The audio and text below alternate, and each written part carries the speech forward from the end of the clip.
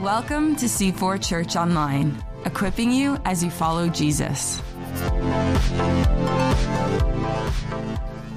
All right, good morning, everybody.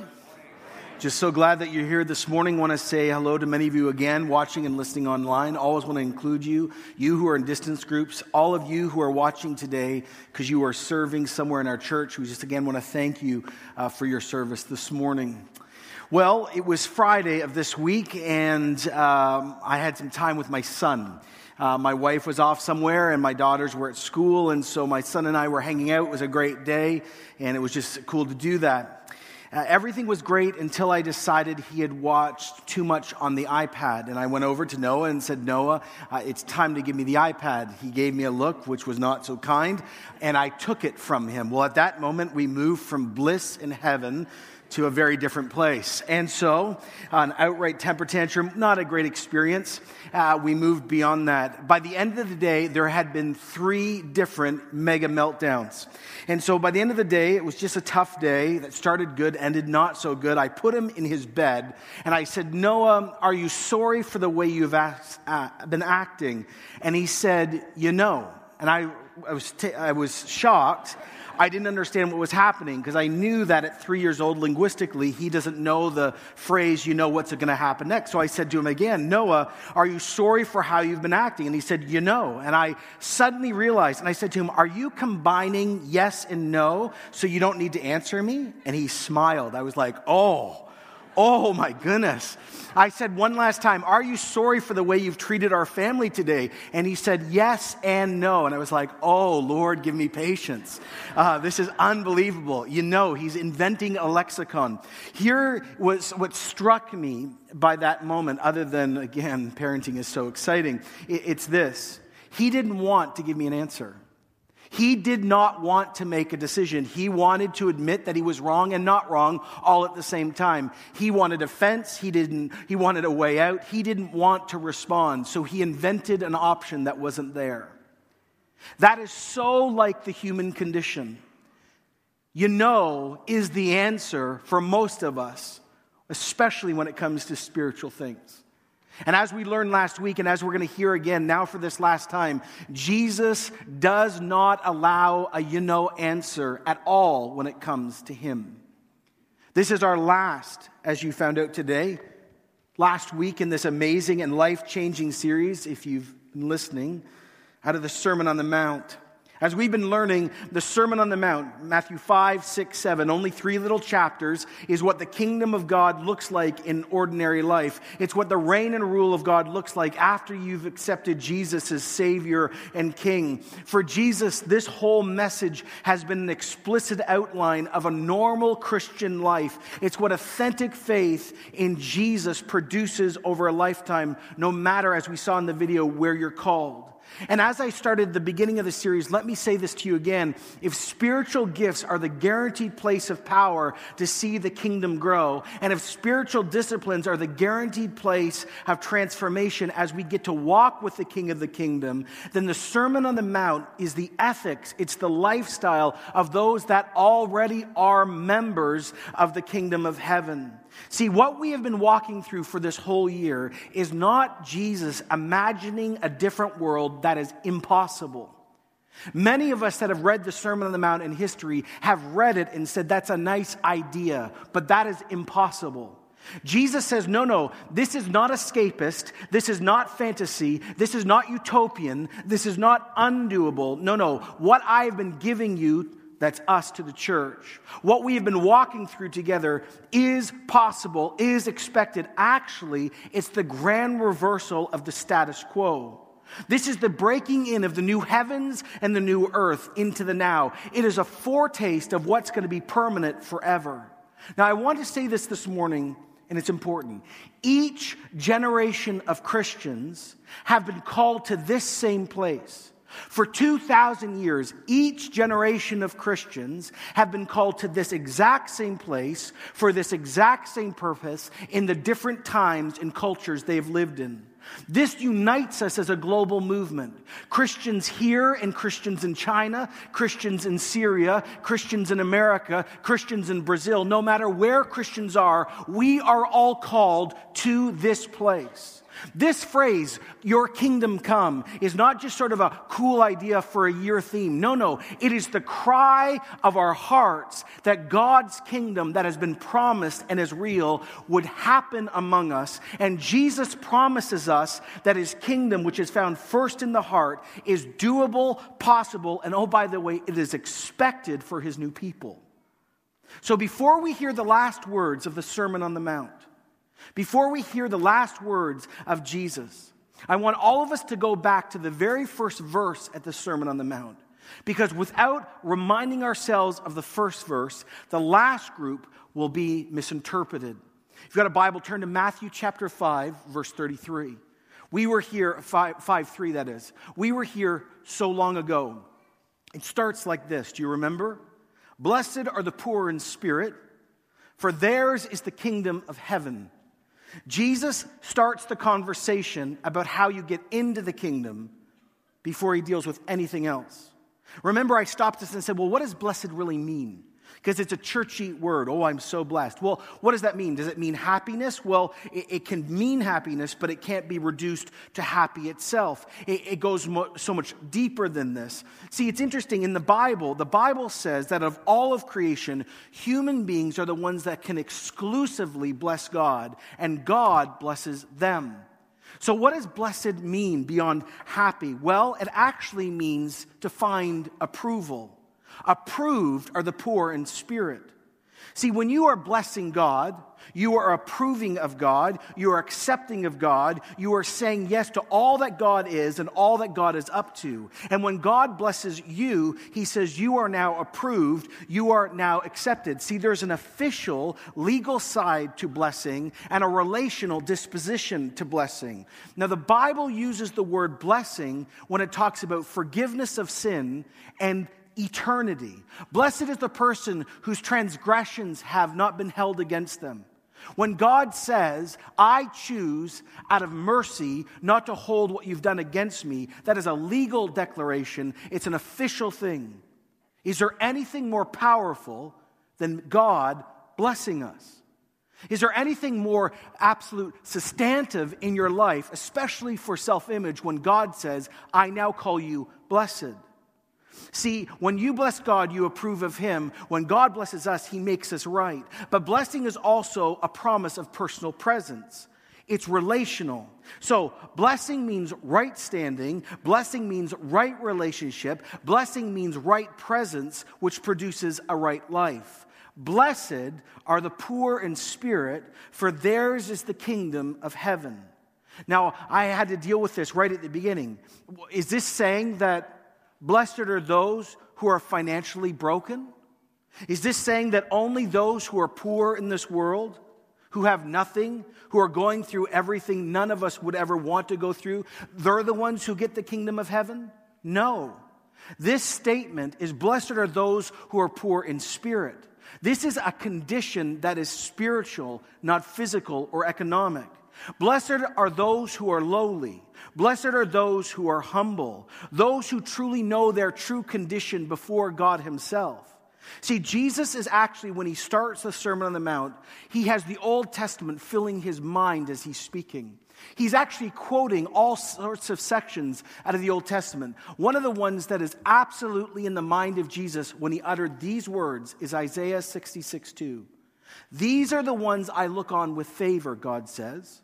Those who are humble and contrite, poor in spirit, and who tremble at my word. See, Jesus' first words, as we started so many weeks ago, were powerful and penetrating and all-consuming, because one verse defines every single person's spiritual bankruptcy before God. The most religious, the most unreligious, the most devoted, the most uncommitted. All of us, this is our true condition before our Creator. We are poor, lowly, weak, deficient, reduced, pitiable, sinful, or as Paul says, spiritually dead. Now, only when a person knows that this is their condition. Only when a person admits that this is their trouble without and before God, only then do they suddenly truly become poor in spirit. It's the ancient cry in the church, God, be merciful on me, a sinner. This is saying when a person just admits they have a deep need and longing before God, that is when you enter the kingdom of God. By the way, this isn't about self-hatred. This is not about saying you have no value. This is not spitting on you or saying you're a worm. No. This is an honest acknowledgement of the truth. We all need our Creator. It is a declaration of personal, moral, and relational unworthiness. And this should make sense to us, especially we who have had the privilege of knowing and having the Bible for long years in our life. When Jesus came on the scene at 30, he stood up and he quoted the prophet Isaiah. And when he stood up, he gave his mission and vision statement. And he did it in Luke. And this is the first words he said in Luke 4:18. The Spirit of the Lord is on me, Jesus said, because he has anointed me to proclaim good news to the poor. Only when we see our great sin, only when we admit we cannot overcome death, we cannot escape death, we cannot deal with the demonic, we cannot deal with sin, only when we admit that we do not have the ability to change the human heart and condition, only then do you enter the kingdom of God. Only when a human humbles himself and cries out, "Save me, Jesus," that is when you enter the kingdom of heaven. And the great power of this verse, like I preached the first week, is this verse is the great leveler. It puts all people on the same ground. Rich and poor people and everyone in between has to come to this position. It's what that old hymn writer wrote that I quoted so long ago. Nothing in my hand I bring, simply to your cross I cling. Naked come to thee for dress, helpless look to thee for grace. Foul to your fountain fly, wash me, Savior, or I die. See, that is why salvation, that is why becoming a Christian, that is why the Christian message, which is good news, is so deeply offensive to the most moral person and the most self-exploring person on earth, because it declares that another person must come and make you right. It's what Paul said in these words in Ephesians 2:8. It is by grace you've been saved through faith. This is never from yourself. It's a gift of God, not by works, so nobody can boast. When you cry this out, you enter the kingdom of heaven. When you cry this out, you will be made whole again. When you cry this out, God becomes your Father. When you cry this out again, salvation comes to your house. When you cry this out, your sins are removed. When you cry this out, eternal life is given to you. When you cry this out, you will never be alone again. When you cry this out, you become fully human because you're restored back with your Creator and you get to know Him and enjoy Him forever. See, this is how love wins in a very messed up world. Blessed are the poor in spirit. There was a huge debate at a university about the uniqueness of Christianity. And all these professors were meeting and gathering and arguing. And one said it's the incarnation, that God became a man. And they said no other religions have views of that. Someone else said no, it's the resurrection of the dead. And some other people said no, that's not it either. And then suddenly that famous person, many of us have read, C.S. Lewis, walked in the room, true story. And he sat down and looked around, and classic line, he says, "What's all the rumpus about?" Can't you hear him saying that? And so people looked at him and said, "Well, we're arguing about what the uniqueness of Christianity is." And he smiled and said, "Oh, that's easy. True story. It's grace." And the room went silent. See, this is what is so profound about our movement. Covenant keeping doesn't get you in. Commandment keeping doesn't keep you in. Church going doesn't keep you in. None of this gets you in the door in the first place. It is an exclusive encounter when you become poor in spirit and you meet the one that God has sent. It is grace, grace, grace, grace, grace. Now, with that in our minds, one last time, the end of the Sermon on the Mount will now make very strong sense. See, from beginning to end, we miss the scandal sometimes of this. But from the beginning to the end, Jesus has been contradicting all the different Jewish communities' hopes and dreams as he gave this. Many of them thought that the kingdom of God would be political. Many of them had been taught that a Messiah king would come and would throw out the Romans. Others had this great hope that the Messiah would come and not only remove the Romans, but restore temple worship to the time of Solomon. But in one verse, Jesus says the Pharisees are wrong, and the zealots who are involved in guerrilla terrorist warfare are wrong, and the Sadducee politicians are wrong, and the crowd is wrong, and even his own disciples are wrong. He undoes so much religious, political, and military hopes, aspirations, and dreams. He comes and says the kingdom of God is not found where you think it is. It is found in the human heart first, and it is found when you meet me by faith alone, through grace alone, because I'm the narrow gate. So now, Jesus comes to the end of this, the most famous sermon, by the way, in history. And he ends by moving from where we were last week, talking about, remember, 2 gates, 2 paths, 2 groups. And he chooses to end with one last image, one last contrast to see who's part of the kingdom of God and who's not part of the kingdom of God.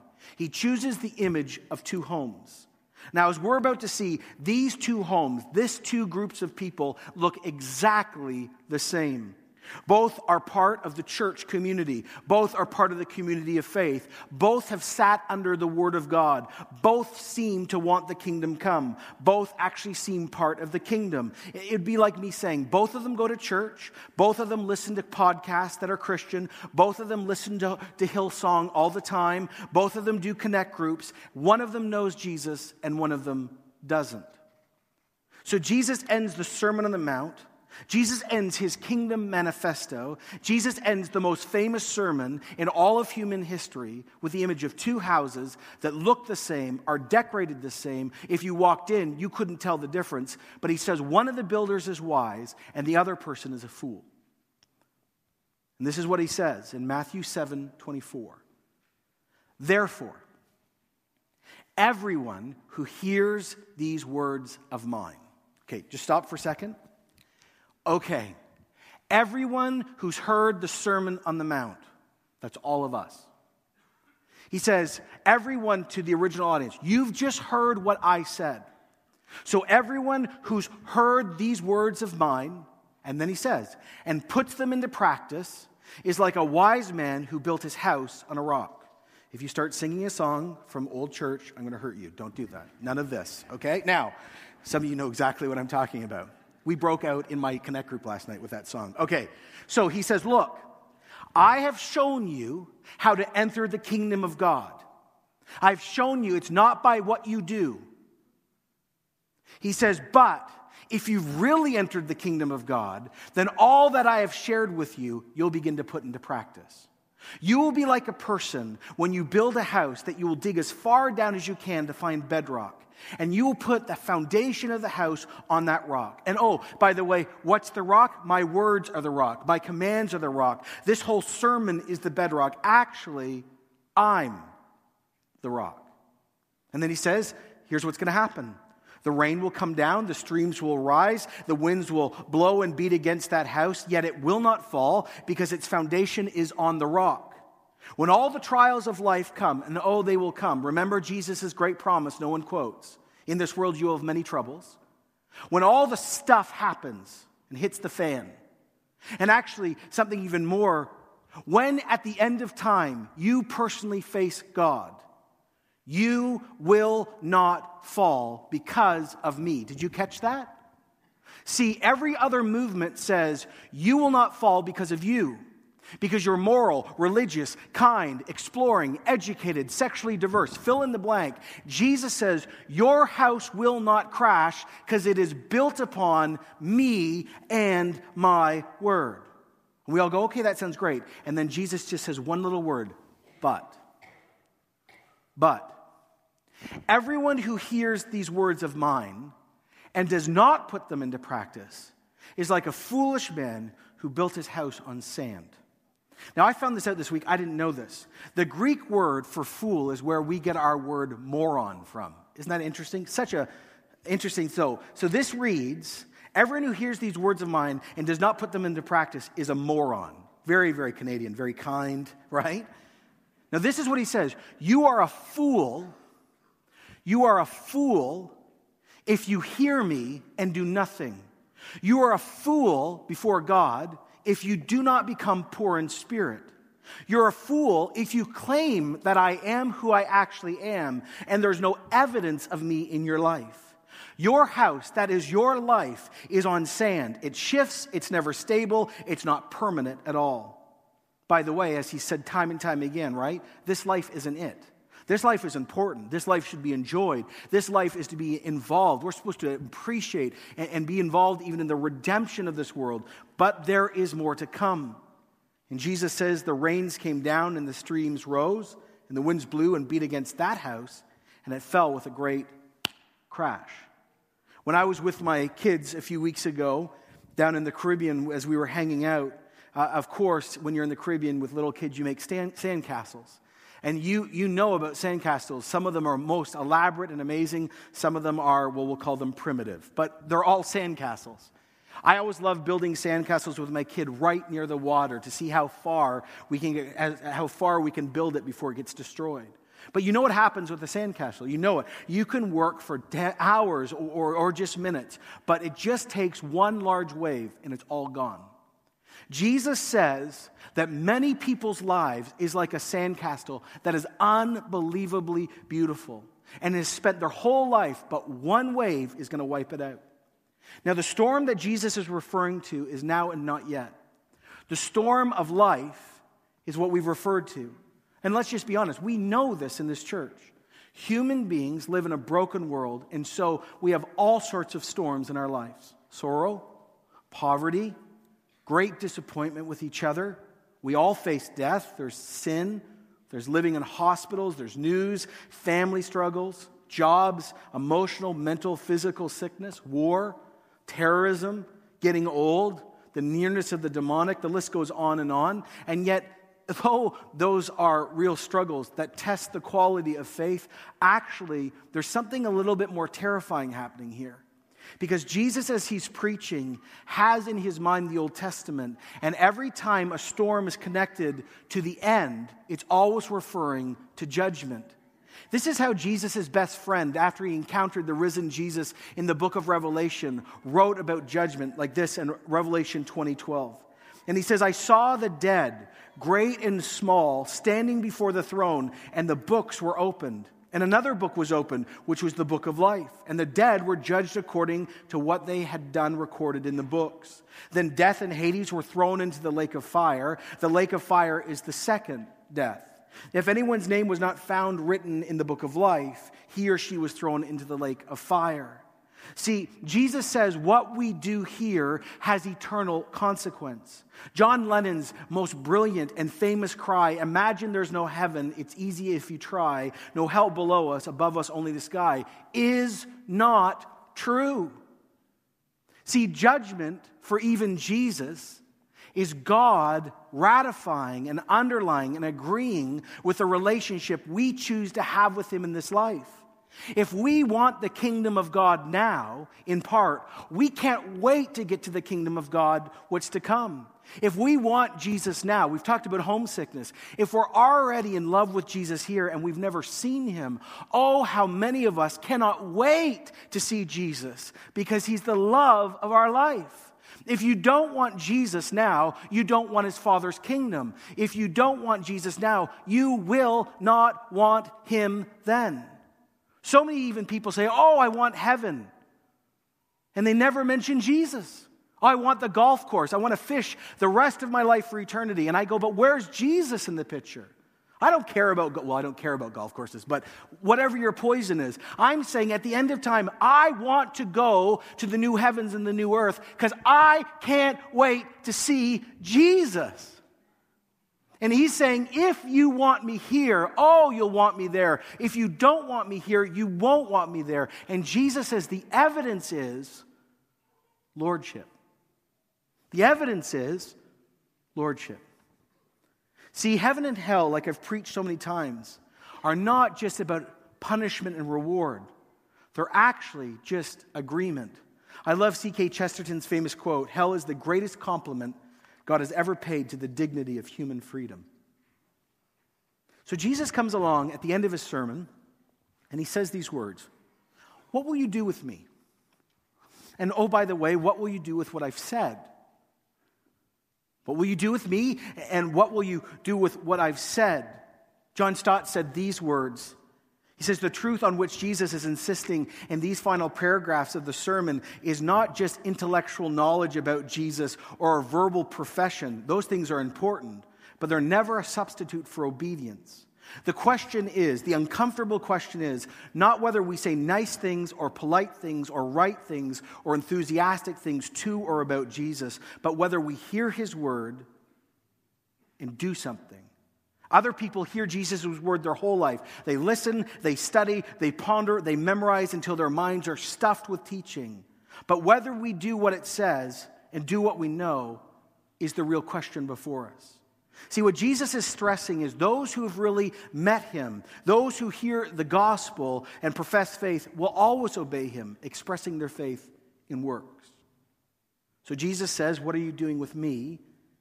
And what are you doing with my words? For if you actually believe what I claim about myself and you've actually embraced who I am, then over a lifetime, the evidence of that love relationship will show up. But actually, that brings us to a very significant point at the end of the Sermon on the Mount. Because the last two verses in the Sermon on the Mount they're not by Jesus. They're commentary by Matthew on the crowd's reaction to Jesus. And they have to do with one thing: authority. I love one man named Theodore Parker. I love his raw honesty when he said, "Oh, I believe," he said, "Jesus Christ taught an eternal punishment, for example. I just don't accept his authority." You ever thought about authority before? We live in a culture of experts, right? I can turn my car on and off and put on gas, and then I'm done. Anything beyond that, I need help. I need an expert. I am the least handy person on earth. Light bulbs are a challenge. I need an expert. Beyond that, we live in a culture where we continually look for experts to help us do right things. And expertise or authority is based on three things: age, you've lived a long time so you're wise; education, or experience. We look for people who are wise, who have done this and we sit with them because we want to know. Or we go to people who have PhDs or are doctors or experts in their area because we need to understand, because we don't understand, or they've had vast experience doing something. Now, it's interesting, whether we think about this or not, when you go to an expert with authority, you check out if they have authority. And if you think they do, you put yourself underneath them as they say something or as they act. Now, here's what's absolutely interesting about Jesus. Jesus was 30 when he was teaching, so he did not have age. Jesus had no formal education, so he was not an educational expert, and very little was known about him. Yet Jesus shows up on the scene, and he basically says, "I have the right to say all of this." Verse 28 reads like this: "When Jesus had finished saying these things, the crowds were amazed at his teaching because he taught as one who had authority, not like the teachers of the law." So here's the question: how come Jesus gets to do what he does? See, unlike me as a pastor or theologians or priests in our day or their day, Jesus doesn't quote anybody. Did you catch it? See why I've quoted 5 people in my sermon? Because they're all experts. Jesus comes along and quotes nobody. The Pharisees would quote their rabbi and the rabbi's rabbi and the rabbi. Why? Because they wanted to know that people, that's how you do it. Jesus goes beyond it. I'd never thought about this till this week. In the Old Testament, when a prophet would come, he would say, King James English, "Thus saith the Lord." God says, so you need to listen to me. Jesus never says that. Jesus 12 times in the Sermon on the Mount shows up and says, "I tell you." Or you've heard it said, but I say to you. So Jesus shows up. He doesn't have the educational right, the age, or the experience. He doesn't quote experts. He doesn't even do what prophets are supposed to do. He just shows up and says, "I'm telling you, this is the way it is." Now, you can only do that if you're actually someone greater, someone with more authority, a person beyond experience, education, and age. So to understand where we need to end this series is with Jesus. His right to speak, his ability to go beyond, his right and understanding to influence. Where does the weight of Jesus' words come from? Why, let me put it this way, why does Jesus time and time again get to say, I have the last word, period? In three chapters in the Sermon on the Mount, actually in the whole book of Matthew, Jesus claims 4 things about himself: Savior, Judge, Lord, and King. Jesus says, this is who I am. This is who I am. Only a few weeks after the Sermon on the Mount was given, there's a story found in Matthew 9. You may know it. 4 men brought a paralyzed friend to Jesus. And Jesus had compassion and says he saw their faith. But the striking thing in the passage is this. Jesus looks at the man and says, son, your sins are forgiven. The religious leaders in the moment got very angry and said in their hearts, not out loud, this man is blaspheming. This man is claiming to be God. This is wrong. Jesus, it says in the passage, knowing their heart, said, why do you have evil thoughts in your heart? He says, what is easier? For me to say this man's sins are forgiven, or for me to say this guy can stand up and walk? So he says, so you know I have authority, I'm going to do both. Watch this. Son, stand up and walk. And the guy goes, what? Stand up and walk. What? Stand up. Stood up, and everyone went, oh. He said, just so you know, I have authority over death, I have authority over sickness, I have authority over the devil, and oh, by the way, I have the authority to forgive sins. And it says the crowd was amazed, because they had never seen authority like this. Jesus comes along, it's inferred in the Sermon on the Mount, it's explicit in Matthew, and says, I have the right to forgive sins. Well, if you know your Old Testament, there is only one being in all of creation that has the authority to forgive sins. It's never delegated, it's God. And not only that, Jesus in the Sermon on the Mount goes farther. He says, not only am I Savior, I'm also Lord. Do you remember back at the beginning of the series, back chapter 5, verse 11, Jesus said that you were going to be persecuted if you were a part of the kingdom? Blessed are you when people insult you. Do you remember that? Persecute you falsely, saying all kinds of evil against you because of me.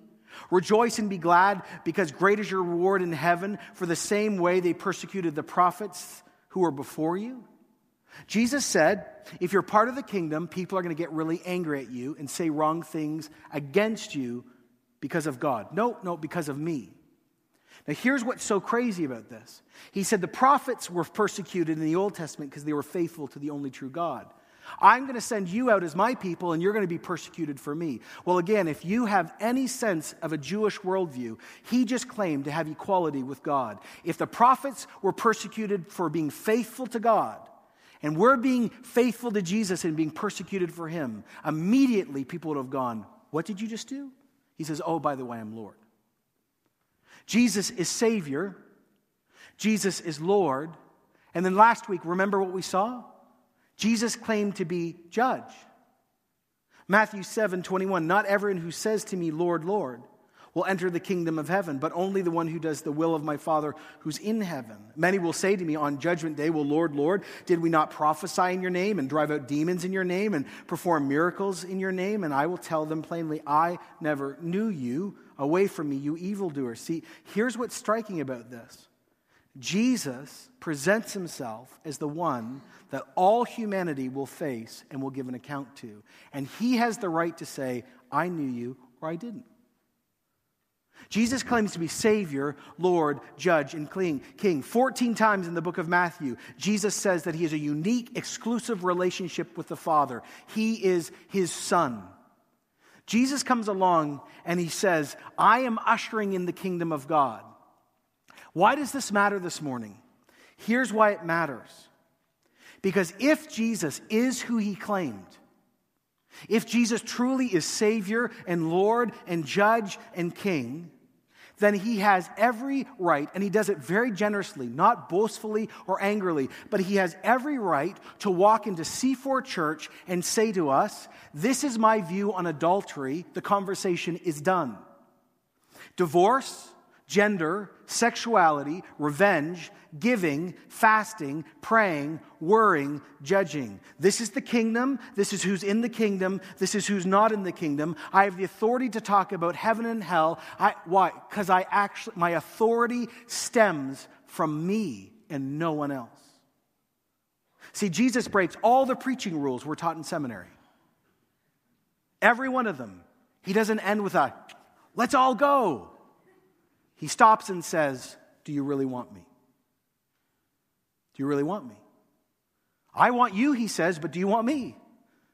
My authority stems from me because of who I am. See, if Jesus isn't these things, he has no right to speak over you. You should never put your head under Jesus. You should never listen to him. But if he is who he claims, oh yes, then we must listen to him because he is Lord. And because he's good and he's kind and he's actually showing us in the Sermon on the Mount, he is starting to paint the picture of what the new heavens and the new earth will be forever. Forever. Forever. Here's where we end the series. And let me just walk this through with you. Number one, it's this. What do we all do with Jesus? Like, what do we do with him? For many of you, again, who join us week in and week out, who are not Christians, though I'm not going to give a call today. I just want to ask you the question as you keep wrestling. Do you really believe that this guy who walked around 2,000 years ago is who he claimed? Because if he is, run to him because he's life and he'll give you hope. But if he's not, run away. What do you do with him? As a Christian, what do we do with Jesus? I find much of the time we actually think we might know better than him because he didn't live in 2015. Really? If he's Lord and Savior and Judge. No, he has the right to define all this for us. And by the way, he's good. You say, well, John, what's the whole point? Here it is. The kingdom of God is marked by the Sermon on the Mount. And we're praying as a church. In our pre-service prayer meeting, one of our worship leaders cried out, "Don't relent. Keep coming for us." And here's what the Lord is offering this church. And it's not an offer exclusive to us. He is saying to us, the Sermon on the Mount is doable. The Sermon on the Mount is where health and holiness and beauty and love is. He is saying to us as a community, ready? This church can actually look like the Sermon on the Mount. You say, well, what's the application for the whole series? That this church would look like the Sermon on the Mount. By God's grace and by God's help, that God would, by his Spirit and by his word and by community, do such an unnatural thing in this church, that this church actually functions like the Sermon on the Mount. That our desire would be, yes, we want our life built on a rock. Yes, we will let Jesus with authority speak about any issue in our life, and we will wrestle, but then we will submit and find life. It is when we would keep saying, we'd pray the Lord's Prayer, your kingdom come, your will be done on earth as it is in heaven. If you want to know what the application of the Sermon on the Mount is, here it is. That we would do what we have heard. See, I can't give you now go ahead and do this week. Because this series is now about, in the next 5 years of this church, what will we look like? See, maybe I'll end with this. Take courage, church, because now we have heard what he wants of us. He's given the Spirit to allow us to do it. And now let us ask Jesus to produce this in us. The Sermon on the Mount is what kingdom come actually is.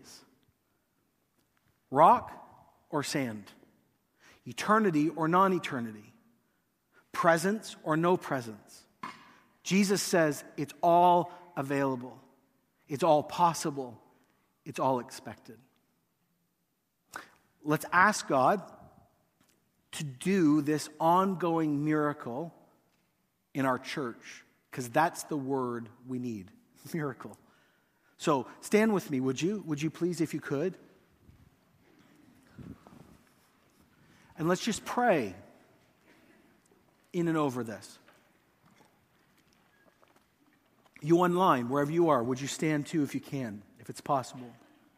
So Jesus, here's our prayer. You're the head of this church. You really are. You own this church. And we have been praying for renewal and revival and awakening as a community, and we keep asking for it. That each person, every child, every teen, every young adult and adult would continually meet Jesus in a fresh, real way.